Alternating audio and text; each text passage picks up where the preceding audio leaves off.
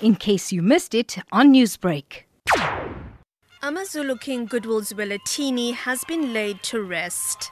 The interment, or ukutshalwa, at the Kwa-Dlama-hlahla Palace was a private ceremony attended by a select few male members of the royal family and from the king's regiments or amabutho.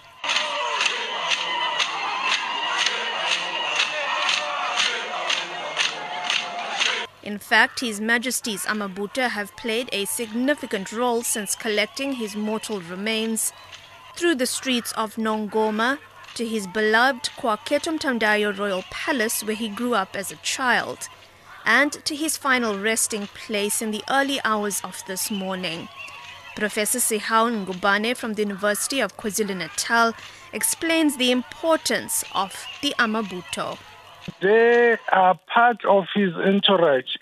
Wherever he goes, you may remember that when he visited Wales, he was with almost 200 amabutho. So wherever he goes with amabutho because he establishes the regiment.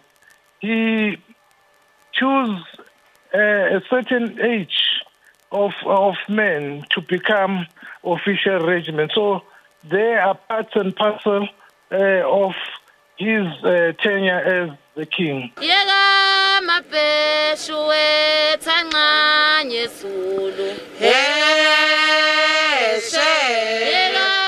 Along with the amabutho, colourfully clad Zulu maidens were also present along King Goodwill Zwelithini's final journey. Dr. Belindaba Mkhize from the Umsamo Institute explains their significance. They are still clean and they haven't been touched by a man, signifying that when he arrives to his ancestor, nothing must disturb him. He must be as clean as possible. Now, we all know that women, they go through their so-called menstruation and so on, and our belief is that makes them maybe dirty for that particular period. Maybe that is the case. Throughout the week, the customs and rituals of the proud Zulu culture have dominated. Mkhize explains the beliefs around the Zulu monarch being laid to rest at night. Any king, he lives through his nyanga, he has got intellects, he has got his own mutis and whatever to make him. But remember, those people can be sorcerers. So in other words, abatagati bakhona. We have to protect, we have to hide where he has been buried. Maybe it can be said where it's lying after maybe 6 months or a year, whatever.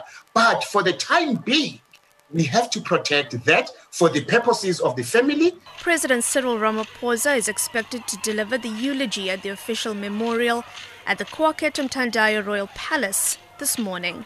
I'm Minoshni Pillay in Durban.